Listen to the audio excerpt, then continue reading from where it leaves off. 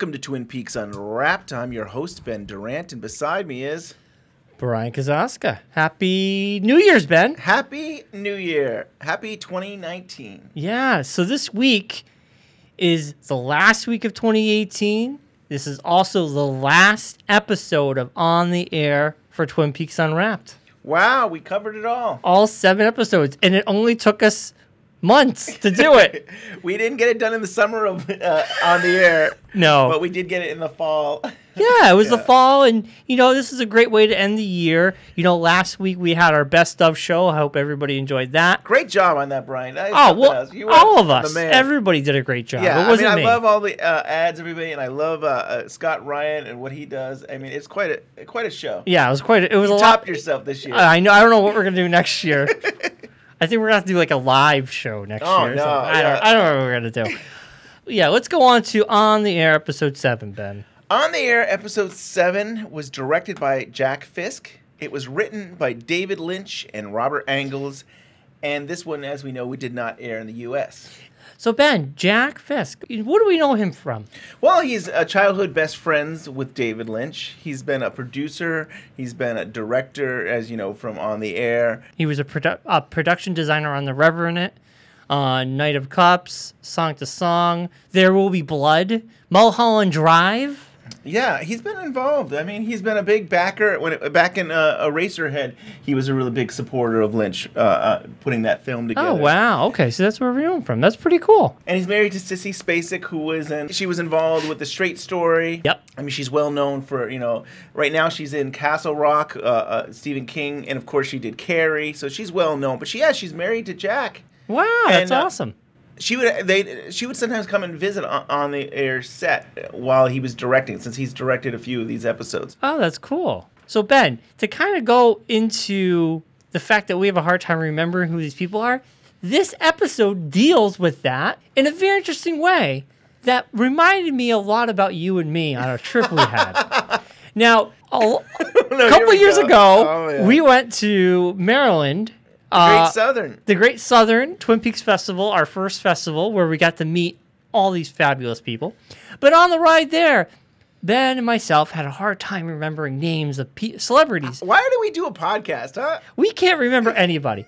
So Ben had a trick. He starts singing ABC. You go A, B, C, D. Yeah, that's how I get people's names. And in this episode of On the Air, Betty forgets her mother's name. Oh, how could she forget her mom's name? And she says, if you forget your mom's name, just sing a song. And I thought of us.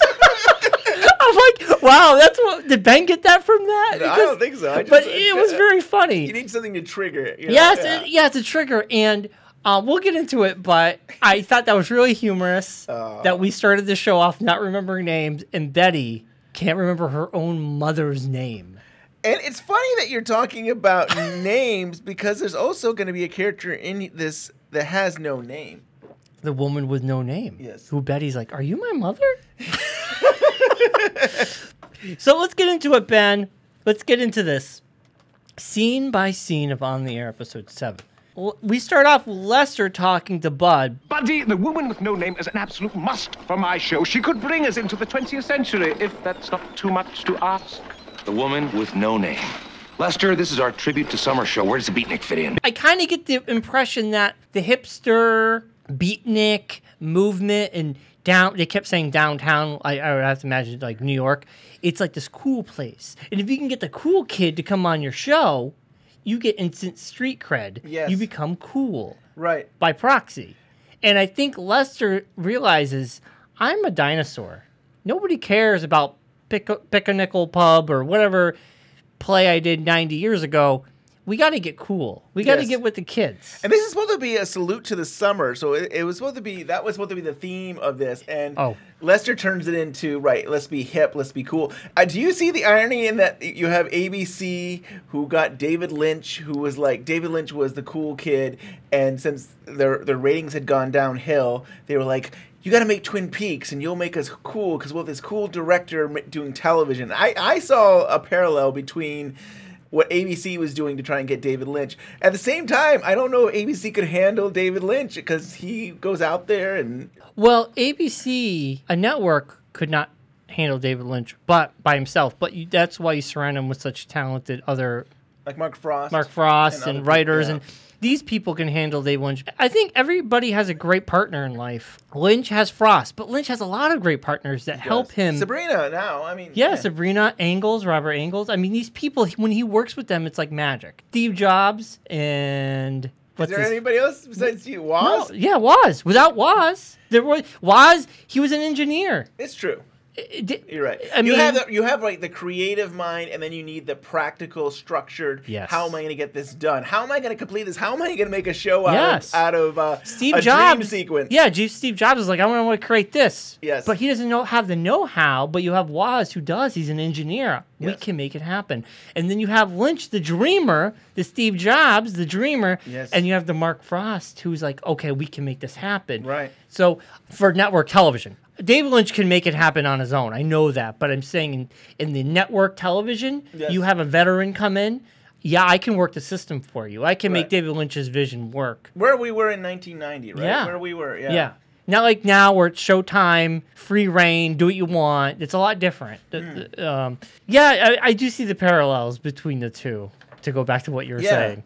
And they keep saying downtown, and which reminded me of the song Downtown. Yes. And it reminded me of a Seinfeld episode. But my mind is always in the gutter. Nicole makes it. You know, if you'd ever go downtown, I go downtown. And you should see what's going on downtown. Downtown? It's where the avant-garde leave off. I don't suppose you've ever heard of the Voids. They're way gone. Well, she is their leader. And anyone who is with it will tell you it's going to be bigger than automatic writing, so we have to convince Mr. Zablotnik. We all have to be more open-minded. I am open-minded. I have been downtown with Lester. One has to be open-minded to go into the realm of the avant-garde. You know what's really weird too is Nicole, it seemed like she was touching Bud, which was kind of odd. Like, he's the president of the network, and she's like, I went downtown, and she starts like kind of just touching the president Bud there. And it's like, why are you touching him? I think it's to kind of show what she meant by that, I guess. So. You can tell this episode was written by David Lynch. Yes. There are moments like this that are very Lynchian. Yes. There's something later on, I'm sure you're getting to about Blinky and I think Yes. Fish. Yes. And like that is so Lynch. That is so Lynch. Oh, and God. I love that. That's what I wrote in my notes. We'll get there. All right. We'll get there. So basically, that's the first scene. We want to get the woman with no name. She's very avant-garde. She's going to be hip, cool. She's going to give us the ratings. So scene 2, we get to see the Hurry Up Twins, but they're kind of like Hurry Up Twins beatnik style. They're like, hurry up. And everybody around them is all laid back in sunglasses, and they're all like cool cats. Yeah. And they're like, hurry up. You're talking about the Hurry Up Twins. So Bob Engels was actually the one responsible for creating the Hurry Up Twins. And since the show was a variety show set in the 1950s, he wanted to be kind of a vaudeville feel. Courtney Stallings, she had gone to the event, on the air event, and this is where this came from, that Bob Engels talked about creating this Hurry Up Twins, this wanting to have this vaudeville feeling.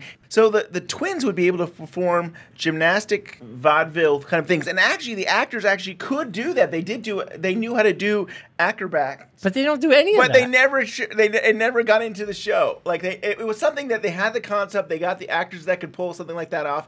But it just became a gag of them walking through the Hurry Up Twins. And they're like attached twins. I mean, they're conjoined. Yeah, right. how are you going to do gymnastics? I don't know. It would have been something to see. Like if they rip apart, that would have been funny. They go back together. Yeah, they go back. Like they do some flips and come back together. So in that same scene, this is where we're going to get to the Lynchian part. You have Mickey brings Blinky coffee. Good morning, Blinky.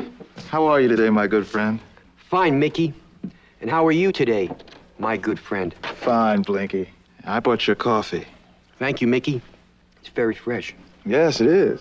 This is a long scene for this show. I love that. He's like, how you doing? It feels so Lynch, where it's like there's a silent for a second, and you're just looking at each other, and then they're like, I want to talk to you about nothing, really. Yes. When you see these characters on screen for the last 6 episodes, it's usually something bad's going to happen, or there's a setup.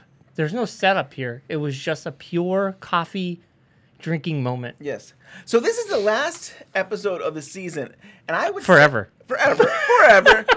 But to me, this is like the model of how the second season could have been. Like, Lynch needed to be more involved in the second season and to do stuff like this. And we can talk more about it as we get to the end of the episode, but I felt like you need more Lynch dialogue. You need something a little weirder and not anything else you're going to see on television. And this is what I loved about Twin Peaks, the original series. I love about the newer series, The Return, season 3, that you never knew what you were going to get when you sat down to watch an episode. True. And that's what this episode is. It's like you don't know what the heck this is going, what's going to happen. But that's what me is like, it's going to make it stand out. Mm-hmm. It's not going to stand out if it's doing these other episodes that are just kind of totally agree. And this episode took a left turn. I watched it and went, what the hell did I just watch? It was so left turn on this one. Right. And very Lynchian style. But this episode felt very different. The way it was filmed felt different. I felt like I was watching a completely different show. Yeah. The writing was different a little bit, but the way it was filmed felt different. Right. It didn't feel like all the other episodes. And it probably, it does help that Jack Fisk was doing this because he's close with David Lynch. He grew up together. They made short films together. Yeah. They have a very close relationship. So I'm sure Jack knew what Lynch wanted. I'm sure David had talks with him regularly. Whereas, other directors, they might do their own thing and they probably won't have as much input from the creators. But totally I bet you here they had a lot of input. I agree. Yeah, probably notes in the script about how they want it. I really feel like David was probably there. He was there. Yeah, I totally agree. I could see that. Scene 3, it takes us. Ruth is talking to Betty. It looks like in the dressing room, and Betty cannot remember her mother's name. What's the matter, Betty? I can't remember my mother's first name. I know it isn't Mom. I'm sure you'll remember it soon. I've forgotten it now for 2 days, and I'm worried. Oh, Betty, I'm sure it's right on the tip of your tongue. No, it isn't. So she asked Ruth to call her mom so she could ask her name. So basically, Ruth would call and be like, is this blah, blah? And the woman on the other end would be like, no, this is so-and-so. And she'll, oh, sorry, wrong number. And then Betty's like, no, that is the right number. And she's like, no, I just told her it was the wrong number.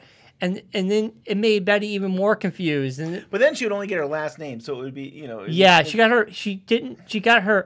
she didn't get her maiden name. Right. But she wants her first name. Yes. Right? So it's like not helpful. It's like Mrs. Hudson. Yeah, something Hudson. And it became, Betty's like, wait, do you think everybody has the same name? Like her sister and like her aunt. And then all of a sudden she became like. It's a mess.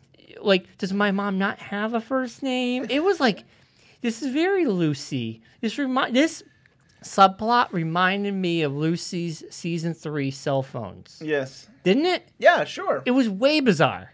Like, beyond. Like, beyond Betty stupid, this is like beyond stupid.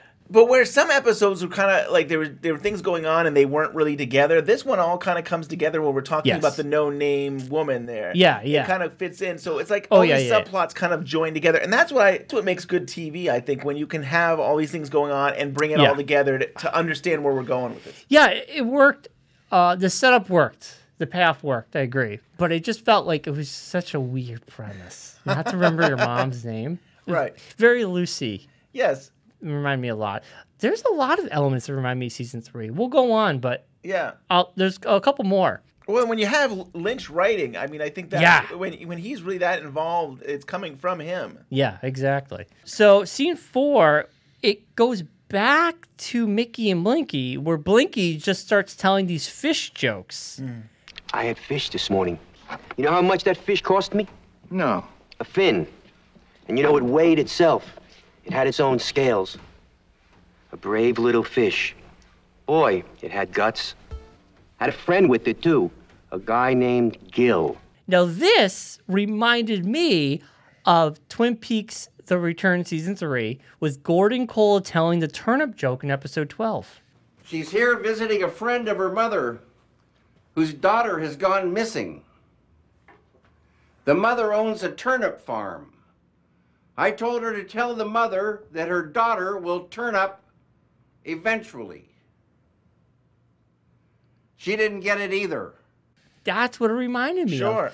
Because he just kept going with these fish jokes about the gills and blah, blah, blah. This is what Lynch does. Whether he's talking about ants, he's watching ants get food, or he's talking about a mouse or a dead rat. This is what he does. Yeah. Like, this is what he likes to do. And I get a kick out of it because it's just like, I don't know, it's just like average talk. I mean, things you wouldn't hear on TV because it seems like it's going nowhere, but it's funny. Yeah. I really liked it. I really liked it a lot. So scene 5, basically it's back to Ruth and Betty calling her mom. We already talked about that, and it reminds me of Lucy.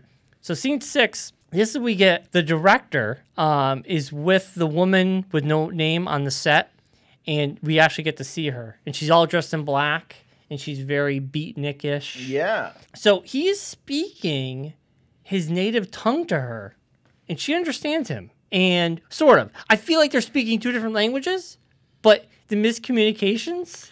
You must tell me, you have a great interest in all mud baths and techniques to make them in this country. Okay? What, Daddy-o? You're a beatnik, are you not? I am talking if you're bites. Your bites. Your bites. Bites. Oh, no. It's almost like, I almost feel like it's like jazz, or it's some kind of like, I'm going to do one thing and I'm going to do one thing and we're going to have some kind of, I don't know, we're going to sync like together. You know what I mean? Like it's, you're both kind of. I like your jazz analogy. I guess so. Like I'm going to play something and you do something, but together we're in sync. And cool, man. So he's infatuated with her because he likes her shoes. Now, when she performs, she's going to have a plethora of shoes. But the way his accent is, he says your boots, but your shoes, it sounds like bites. And then she bites him on the neck. Your bites. Your bites.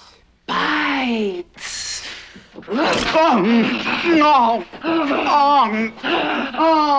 Oh. You have such beautiful shoes. Man, slime. And he's like, almost like he likes it. But remember, she's beatnik. Yeah, so beatnik, like, but he says shoemaker. But when he says shoemaker, it sounds like beatnik. Right. So it's or bite your neck. Beatnik, so bite your neck. You can play both of those. Both of those. Yeah. I want to say something about her. I think this is a good time to talk about this actress. Oh, yes. Yes. So she's been in some Lynch stuff. I know. Oh, you do? Yes. So I'm going to go into a comment someone wrote on YouTube underneath this episode. Elena wrote, "Isn't the woman with no name the dancing woman with the red wig wearing the blue rose from Fire Walk with Me?" She is not that woman. But Ben, tell us who she is. So Bellamy Logan has actually been involved with 4 of Lynch's works. Yes. She filmed Wild at Heart, and that was the bar scene. And you can see these deleted scenes now in the Blu-ray of Wild at Heart. Mm-hmm. But she was in the bar, and in real life, she's best friends with Laura Dern. Oh. So Laura Dern said to her, there could be a part for you in Wild at Heart if you're interested. And so that's how... I think it helped that in the movie, they're supposed to be best friends, and in real life, they were best friends. So that's something... That's cool. And then she's in Twin Peaks as Louie. She's in the 2nd season. She's at the Great Northern, and she's the excited one saying, Wentz is coming, the restaurant critic. Yeah. So she's the excited one trying to make the Great Northern look great for Mr. Wentz or whoever Wentz is. Yep. And we talk about On the Air. She's also in Inland Empire. So she's been in all these different... I can't remember what she did in Inland Empire. She was also in The Return. Is she? Yep. On her IMDb lists her in The Return. She was a female doctor in episode 16.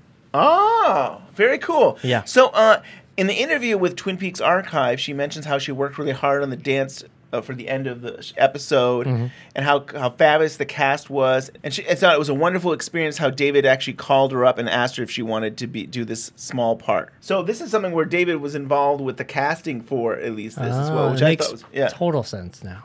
It's so cool. Yeah, like the fact that she's a small part and she got to be in the original Twin Peaks and the new Twin Peaks is kind of cool. I didn't know that. I didn't realize she was in the new one.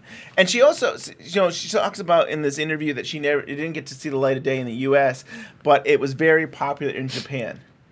I could see that. I could see that. The director and her, they start embracing, and Bud catches them embracing, and he's like, "Hey, We need to rehearse. Stop fraternizing. Scene 7, Nicole and Lester start plotting with this evil scientist to destroy Betty yet again. Chimney sweeps and horses. This was before my voice disintegrator.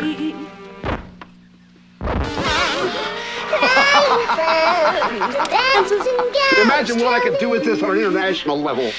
Take this over to the UN, and I could have World War III started up in a matter of hours. Is this voice disintegrator dependable, Mr. Mulcahy? You want dependable root for the Yankees.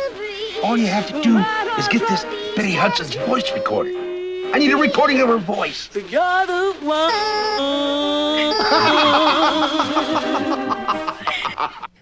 With a voice destroyer. This is a weird guy. Like, it was some kind of like, he was all in black, and he just seemed like, I'm... Maniacal laugh. Yeah. That's like, where is this guy coming from? Like, he's never been in any other episode. He was Wyndham Earl's brother. Okay. He reminded me of Wyndham Earl. All right. Didn't he? I don't know. He reminded me of Wyndham Earl. He's very Wyndham Earl-esque.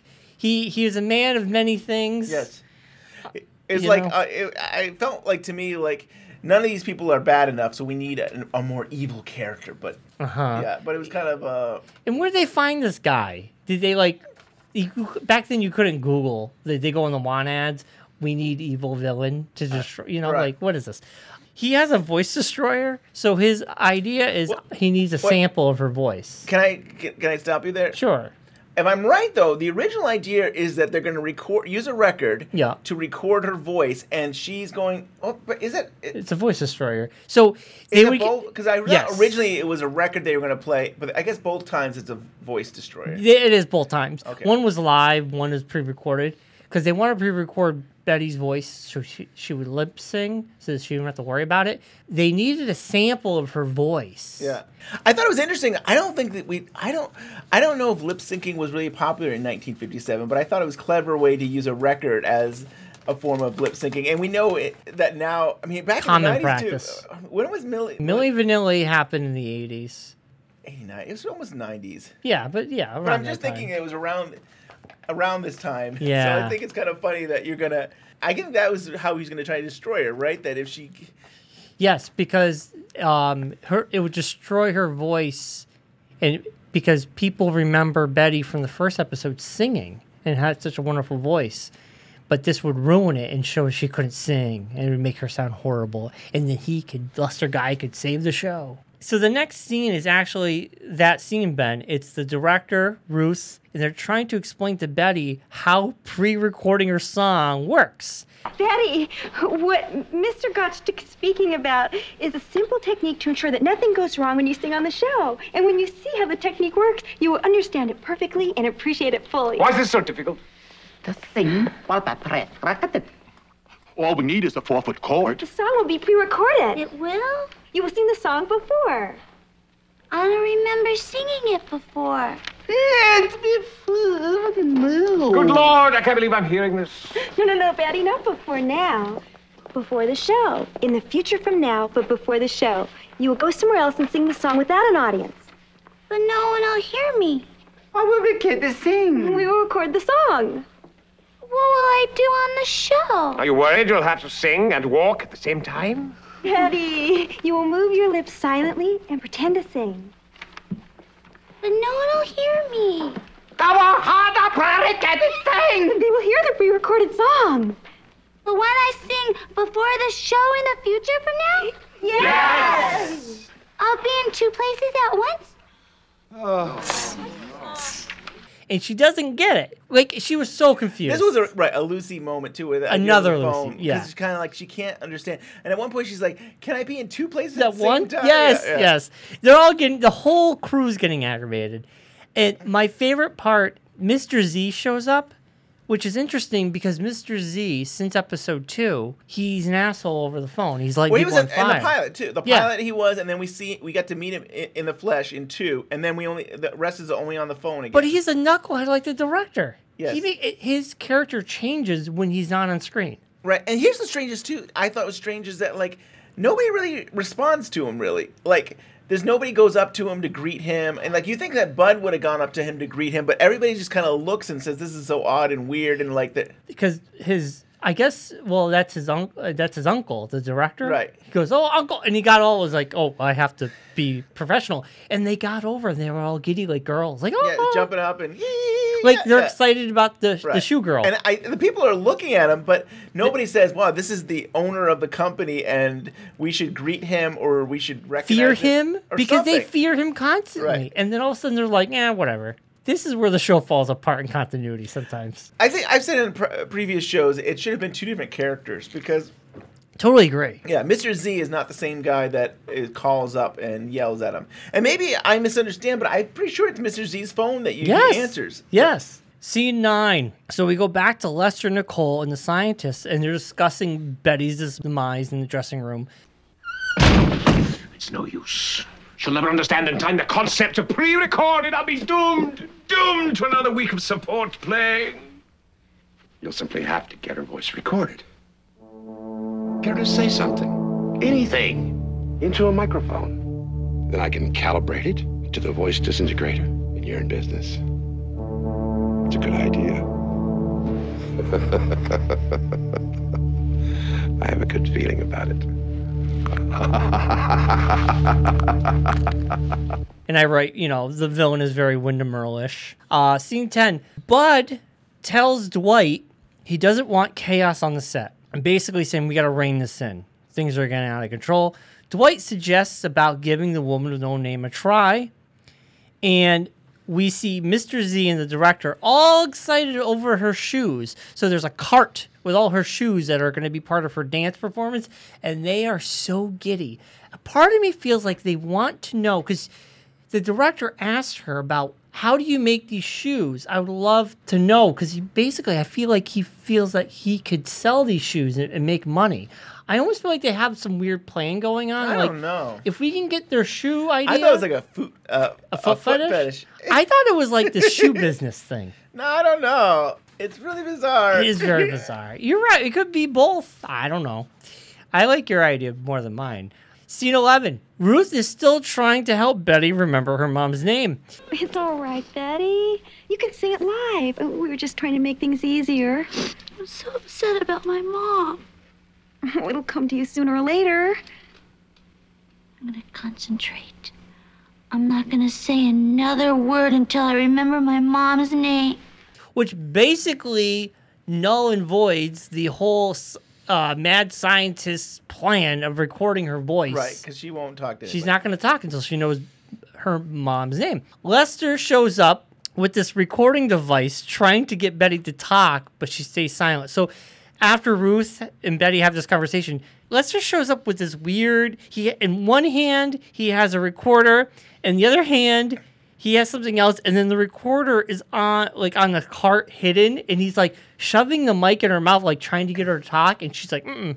And she's like, nope, I'm not going to speak. After that, we see a quick scene of Shorty up on the scaffolding up top, right? It's like weird. You hear ducks. He's looking for the duck, I think. He's up there like, you're quack. He's looking around like, where's the duck? Then the next scene, Lester... Whoa. Well, it happened. It doesn't happen yet. Okay. The next scene, Lester Guy is dressed up as a self-service candy machine. Oh, man. So it's a gigantic candy machine with one hand has a candy bar, one hand has the microphone. Yes. And you can't see his head. It's hidden in this candy machine. It is 5 cents, and it's self-service, and he's like, "Arr."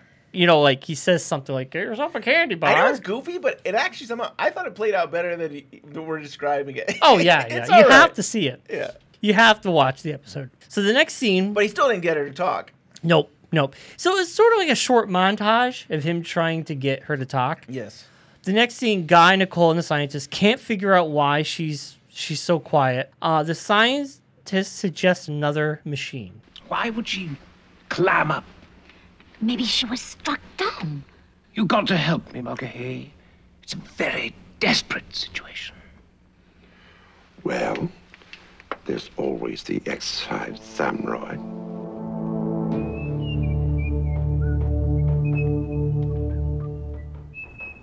So we're going to learn what that machine is. The next scene, while they're setting up this machine, they're all on set, and it's this big metal machine. It has a big knob, and it says Betty and Lester. Now, for the life of me, why is Lester's name on it is beyond me. Yes. It should just be Why is Betty there an Betty. option? Why is there an option? Yeah, because you know it's going to fail. They need to test it, and they got to test it with... It should say Betty. I don't even know why his name is on it, right? Yeah. As you're setting up this new machine... Hello, Mr. Guy. Oh,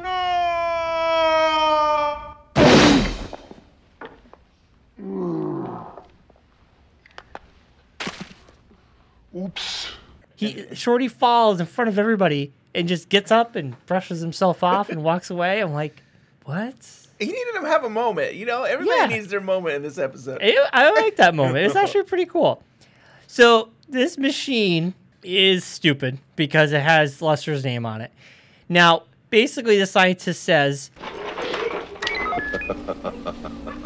I feel very good about this.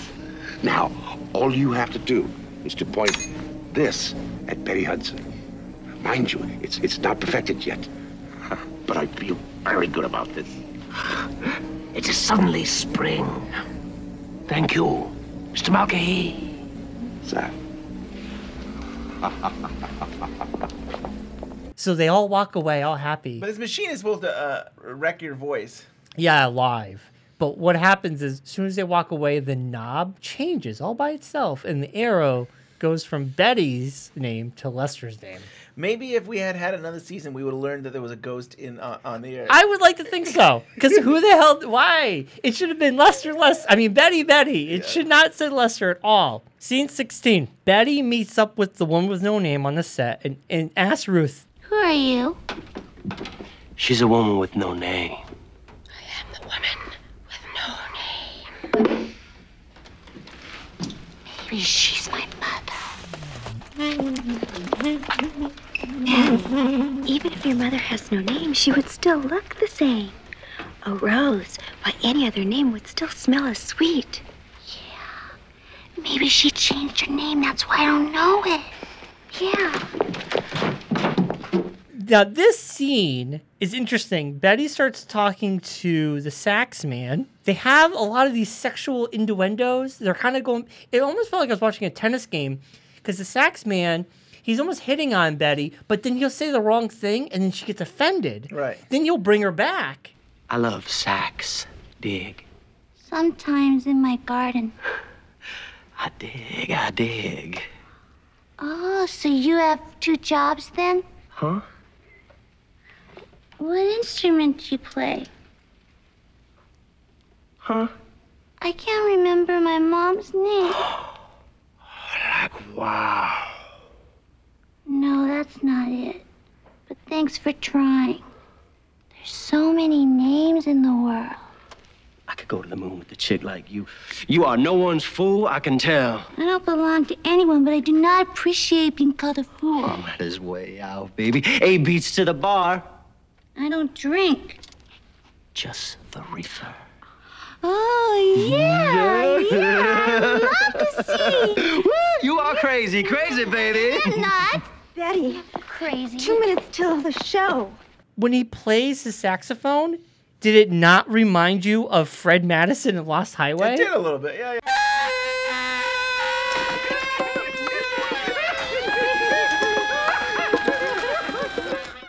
Because it was Badalamenti. Yeah. Now, who did the saxophone in Lost Highway? Is it Badalamenti too? Okay. Because it sounded just like it. And I'm like, is this where they got, the idea, the kernel of an idea to have 5 a years sax later, man? 5 years later, went back to On the Air and said, wait a minute, we need to have a sax. We need to have a sax man. So maybe Lost Highway is actually this is a prequel. This is the beginning of his Fred Madison's career. So scene 17 is the show. It's the last scene of the episode. The Lester Guy show starts. Now, Lester Guy, as in every show, he does this weird dance around the pole, the light pole. Yes. And he's trying to do coolness. He's trying to be cool because he's going to have a cool guest on. But the machine recognizes the music. And it starts wobbling the music. So Lester Guy doesn't know how to dance to it. So he freaks out and runs off. And I thought that was interesting. I thought this recognized voices, not music. Or music, people. Or it would be the actual people talking. Or yeah. Like this machine's very out of whack. So as we're getting going on the show, we cut to Shorty. Shorty opens the dressing room to Bert, which we haven't seen Bert in a while because he's looking for the duck, I think. And Bert is in the dressing room with a gas mask on in a room full of ducks, and he's reading a story to them. I thought that was kind of funny. Me too. Weird. It's like, so that's where all the ducks are, because we do see ducks from episode to episode. I think there's only one episode we saw a bunch of ducks, but usually it's like one duck, it's hanging out, chairs there. That the executives are supposed to be watching the show. Yeah. Things like that. But it's funny that this is where all the ducks have been. They've been with Bert. Bert loves the ducks. I love it. So Lester and Betty start doing their first musical number on the beach, because this show is about summertime. Yes. So Lester's voice starts to get screwed up because of the voice machine. We were strolling near the seashore on a Sunday afternoon. When we stopped for a soda and a chocolate macaroon, I said we should be going 'cause the time is way too late. But I said...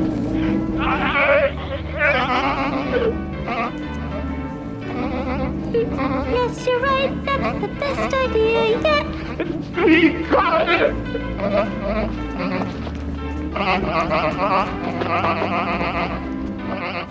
So they cue the hipster, the woman with no name. I want to say one thing about this. So with Lester's voice changing, he holds his hands to his throat, and it's like, I feel like he's not being strangled. It's just the voice is just being changed. So I feel like if I'm talking right now and my voice is changed, my throat is not being strangled. So that was a little bizarre to me. It was kind of like you could just talk regularly. Yeah, or just stop. Close your mouth. Right, and it'll still happen. Yeah, like it was sort of like he was being strangled by Darth Vader. Yeah. Yeah, you're right.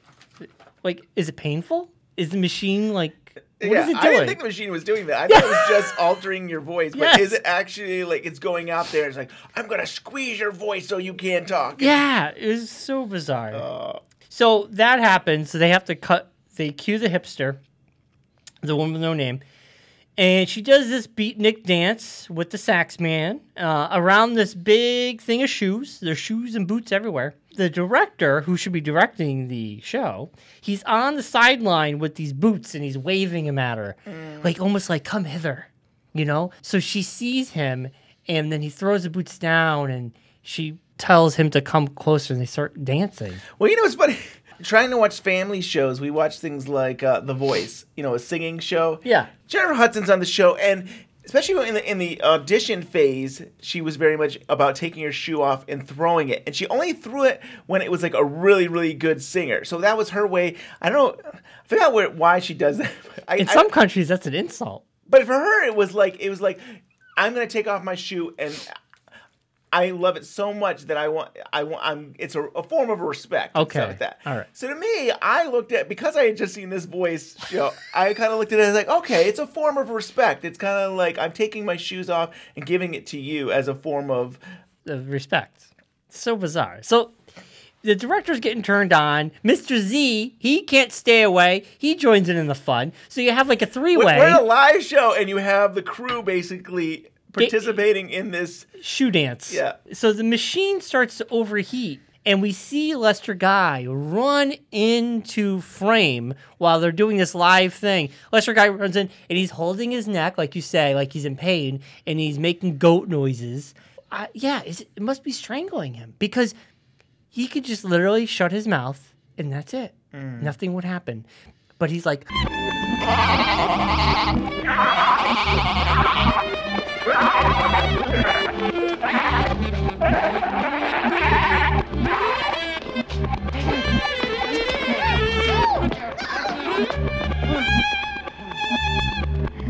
To me, what this whole episode is about is kind of like it's getting your freak on. It's a celebration of being a freak, and like that is what Lester's doing. He's becoming a freak. Like this is what he wanted. He's becoming Goat Boy. But this is what he wanted, isn't it? He wanted to have something out there, somebody hip and stuff like that. And he actually became that because he's now, screaming strange sounds. And Yes. and it's almost like he's doing a dance because he's having trouble, like, with controlling his body. Yeah. Yeah, you're right. You're absolutely right. So the director drags Betty onto the set, and she's kind of freaking out. And they put a bunch of shoes in her arm, and she looks at the woman and she screams. She drops all the shoes, and she asks her, Mother?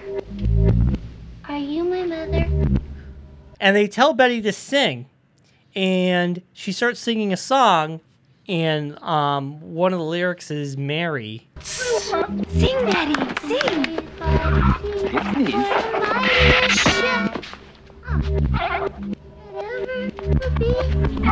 A good ship.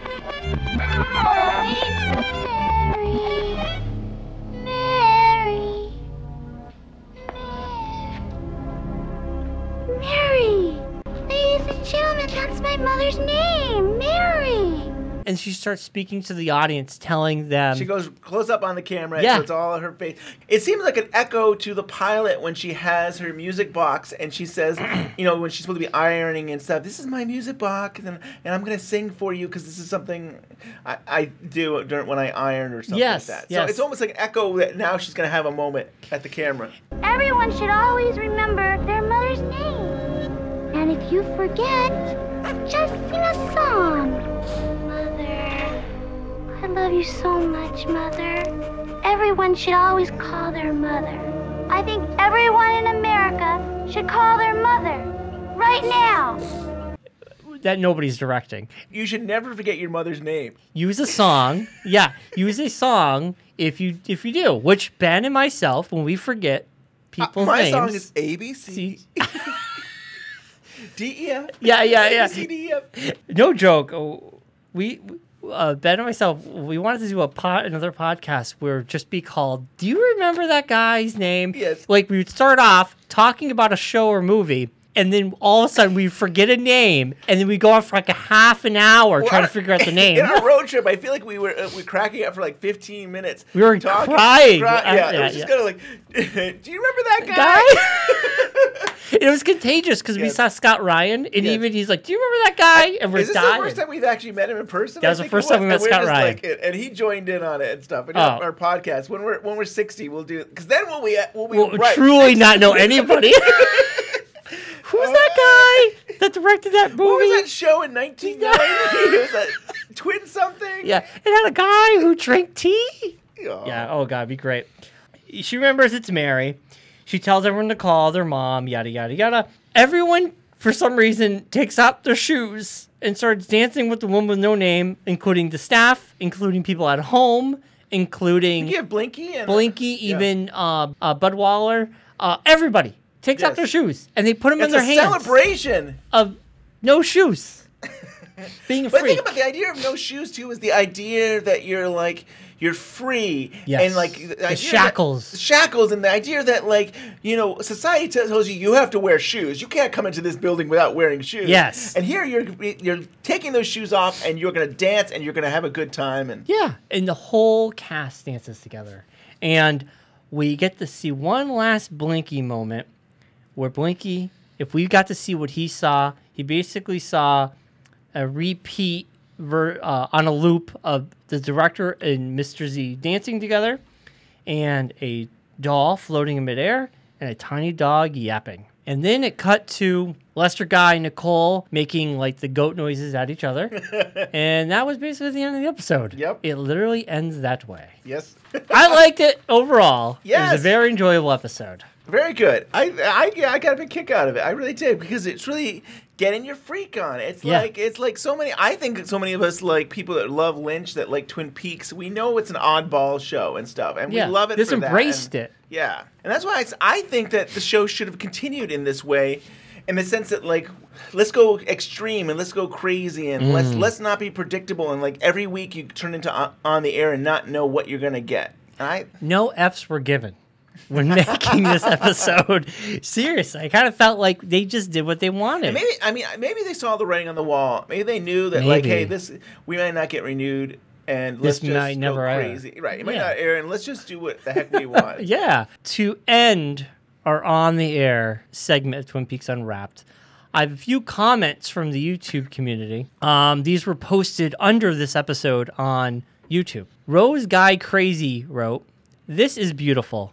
It's quite apparent that Lynch had direct work with this in the first episode, and why all the episodes in between had some spark of good ideas that could have been better fleshed out, and because of it, the series never legitimately took off and got canceled. This episode is exactly what I was hoping for when I heard of Lynch doing this show."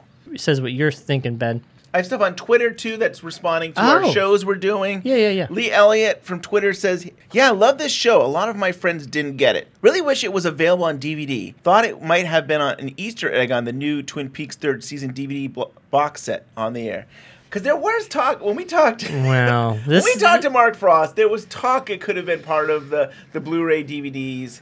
And it still sounds to me like it's been remastered. It is ready to go in some format someday. You're shaking your head. The sad thing is, I think I did research, and it was like 2007 they had been talking about this or something. I mean, they've been talking about doing this for a long time. And I understand from a business perspective, it might be a hard sell. It might be a big hard sell. I mean, at this day and age, this could be something Lynch sells on his webpage.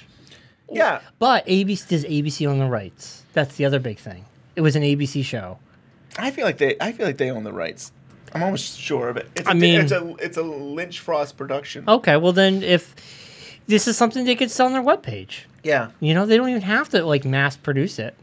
They could even sell digitally. We don't even need a box. No. And we did talk to Sabrina about this as well, and she didn't deny that it might happen someday, but she did say Lost Highway on Blu-ray was going to probably come out before that. So I'm happy. That's my favorite David Lynch film. I would be happy to get the Blu-ray of Lost Highway before on the air. But I'm still believe that on the air will happen someday. Someday. So Colin B wrote on YouTube, "The music at 18 minutes on this episode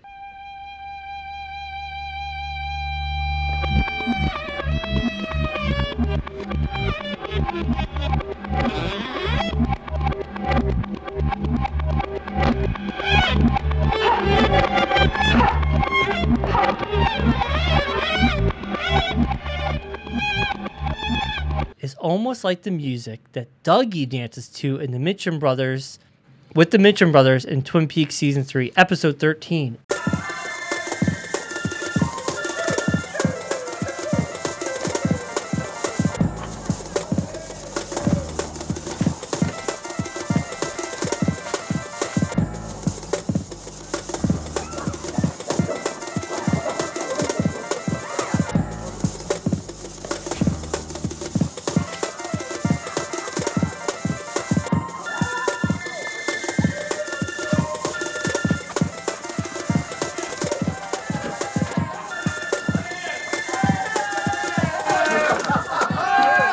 And it is. It really is familiar. There's a lot of kernels, because Belafonte did the music. A lot of kernels of ideas that I do see in Season 3. And I mean, I don't know if it's the exact same music, but Lynch had no problems with taking old music and putting it in Season 3. Like No Stars is something he worked on years ago, and he brought it in. And, a lot of the Roadhouse bands were music that was already available, and he brought it back in. So there's nothing wrong with sampling or going back to stuff they've done in the past. No. And back on Twitter, Twin Peaks Revolution says, "I remember watching it back in the day, but can't remember much about it. I put the 7 episodes on this YouTube playlist, but sadly haven't sat down and watched it again. I'll have to watch it and get back to you."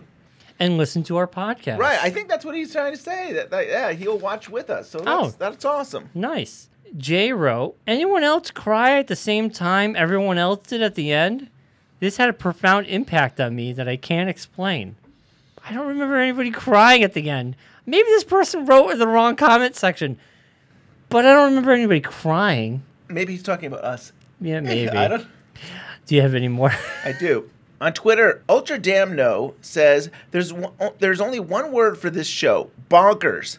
I don't think I've seen it since it aired, but I recall it was like a cat was in the sound room jumping around on the board with the sound effects buttons on. Oh, on my it. Yeah, God. that happened a lot in the episodes. I've always kind of figured there was kind of a middle finger at the network. after the way that Twin Peaks went down. I mean, a lot of people say that this was being made though while season 2 was happening. Maybe they weren't being treated right during season 2, and they did this, but I think they kind of, I don't know if it was a middle finger, but it was kind of poking fun and saying that this is how the network is run and how silly that is, really. Yeah, I totally agree. This comment comes from our YouTube community. Lisa wrote underneath our On the Air episode 3 show, I'll listen to any show you do that's David Lynch related. So that's good to know. That's nice. It's very nice. That's really cool. Rachel on Twitter says, I absolutely adore this show. First episode was a bit, what is this? But I stuck with it, and it is so funny and crazy. I can see why some people wouldn't get it, but I thought it was laugh out loud funny. I want to rewatch it now just so I can tell you who I liked. And I have one more. Okay. Hunter says about the last episode, the final is the best, and the ending feels like it's a weird bridge into Mulholland Drive and Inland Empire. It does. I mean, when you think about it, this is still. Inland Empire, definitely. Yeah. Yeah, I definitely see that.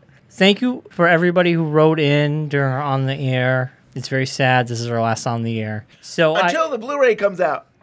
We don't need to revisit this. No, I do think that when the Blu-ray comes out, we will just put it back on social media again and share that we did these shows. Yeah, we don't need to recap a show. Yeah, these shows aren't that deep. I will say I miss Twin Peaks. We do Twin Peaks every other week or so, but I'm looking forward to 2019 where we're back in really gung-ho into Twin Peaks. We'll get back into community rewatches. We'll get really down into... Oh, yeah, we have a lot of good things coming up in 2019. Yes.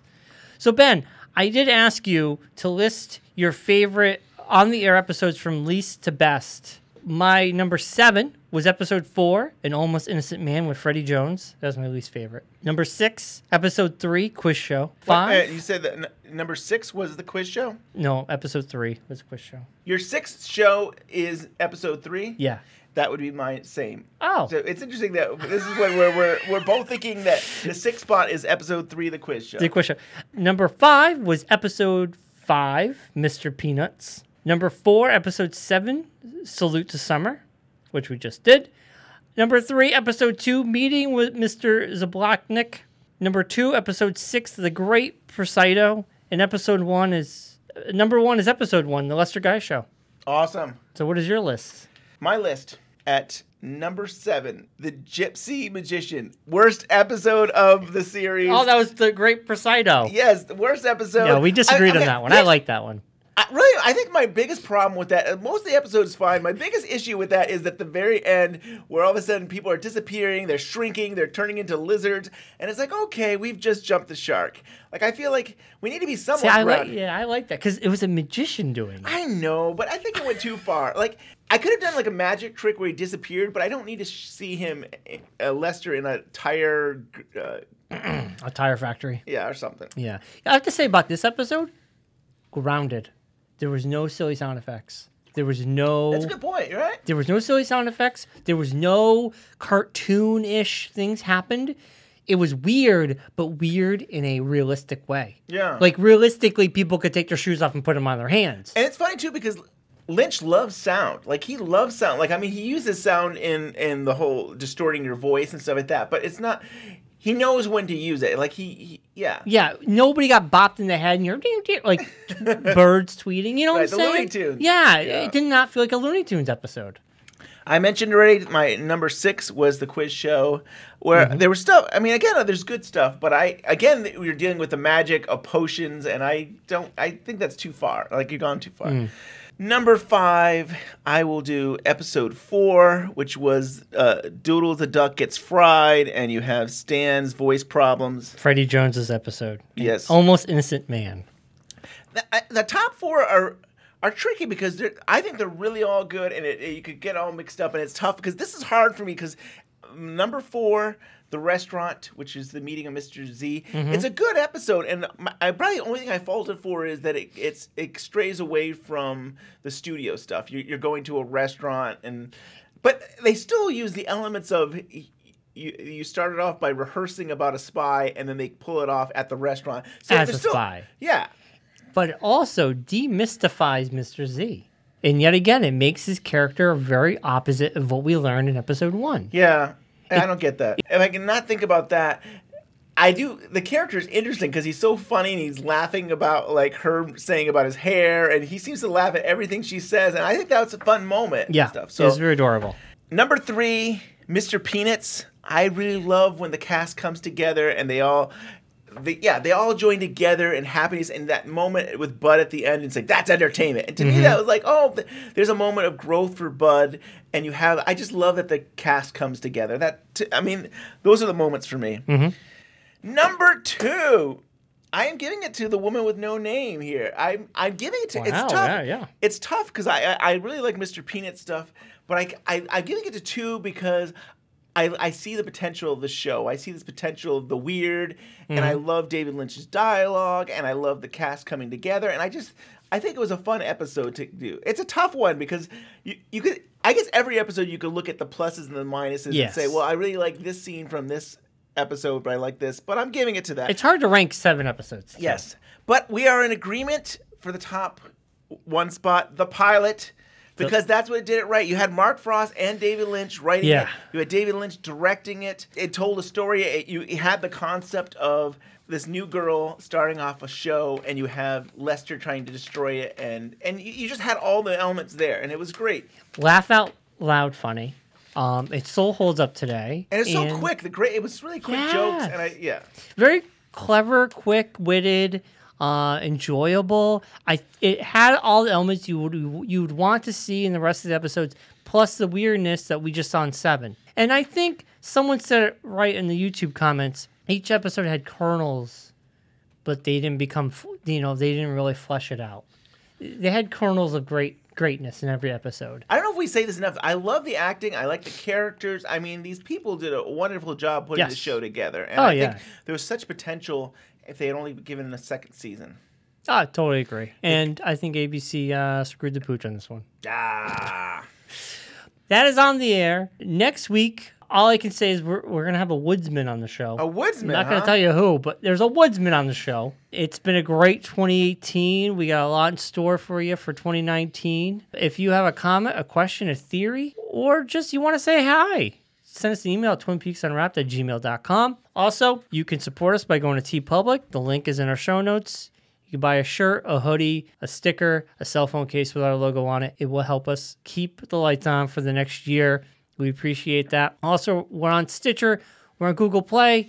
We're on iTunes. You give us that 5-star review and leave us a nice little review. We're on Spotify as well. And we're everywhere. Yeah. Just go to Google and type Twin Peaks Unwrapped, and you'll find us. You'll find us. Also, Facebook. I appreciate all the new likes. We are like last time I looked, we are so close. If not, we're over by now. 1,800 likes. That's awesome. Let's get that 2,000. Yes. Let's hit 2,000 people. So share this page. Share our Twin Peaks Facebook page with others. And we'll hit 2,000 this year. Awesome. And how's Twitter going? Twitter is so cool. They're great people there. I love the community. It's something special. And every day I love going there and retweeting and just seeing what people are talking about and sharing photos. And it's. This is the year, Ben. 2019. We're going to meet Kyle MacLachlan at a wine tasting. I've already met him. No, I agree. It would be great to go to one of his wine tastings.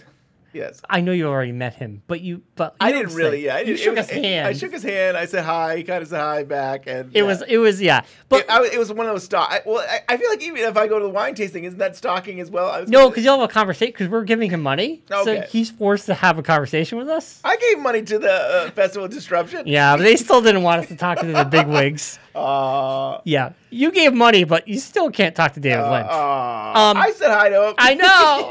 It was a good year. It was. It was a great year. But this year, we're gonna do it. It always happens on a bad weekend or it's the holidays. And it's work days, and it's hard. Yeah. But we'll make it happen. I'm hearing there's a lot more events coming up, whether they be friends of ours. I think there's some great things happening in 2019. Yes. So, And I just want to give a shout out to 25 Years Later site, our partners. They do great work. I would really recommend you going to 25yearslatersite.com and checking out their stuff. They do great stuff besides Twin Peaks on just TV and films in general. And they've been a great partners, and it's been great working with JC on a regular basis. And I look at their webpage, go, man, I really got to start watching more TV. I'm so behind the ball here. There's never enough time. There is not.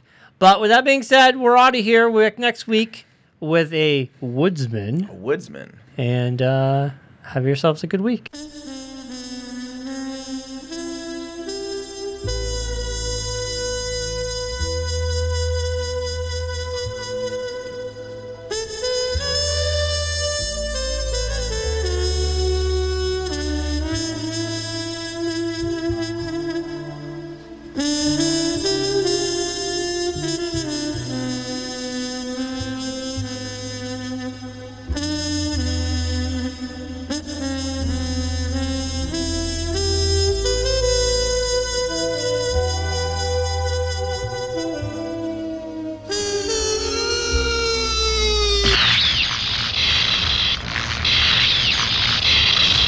Well, tell me about the show now a little bit. Talk about... The show is called, as you said, On the Air.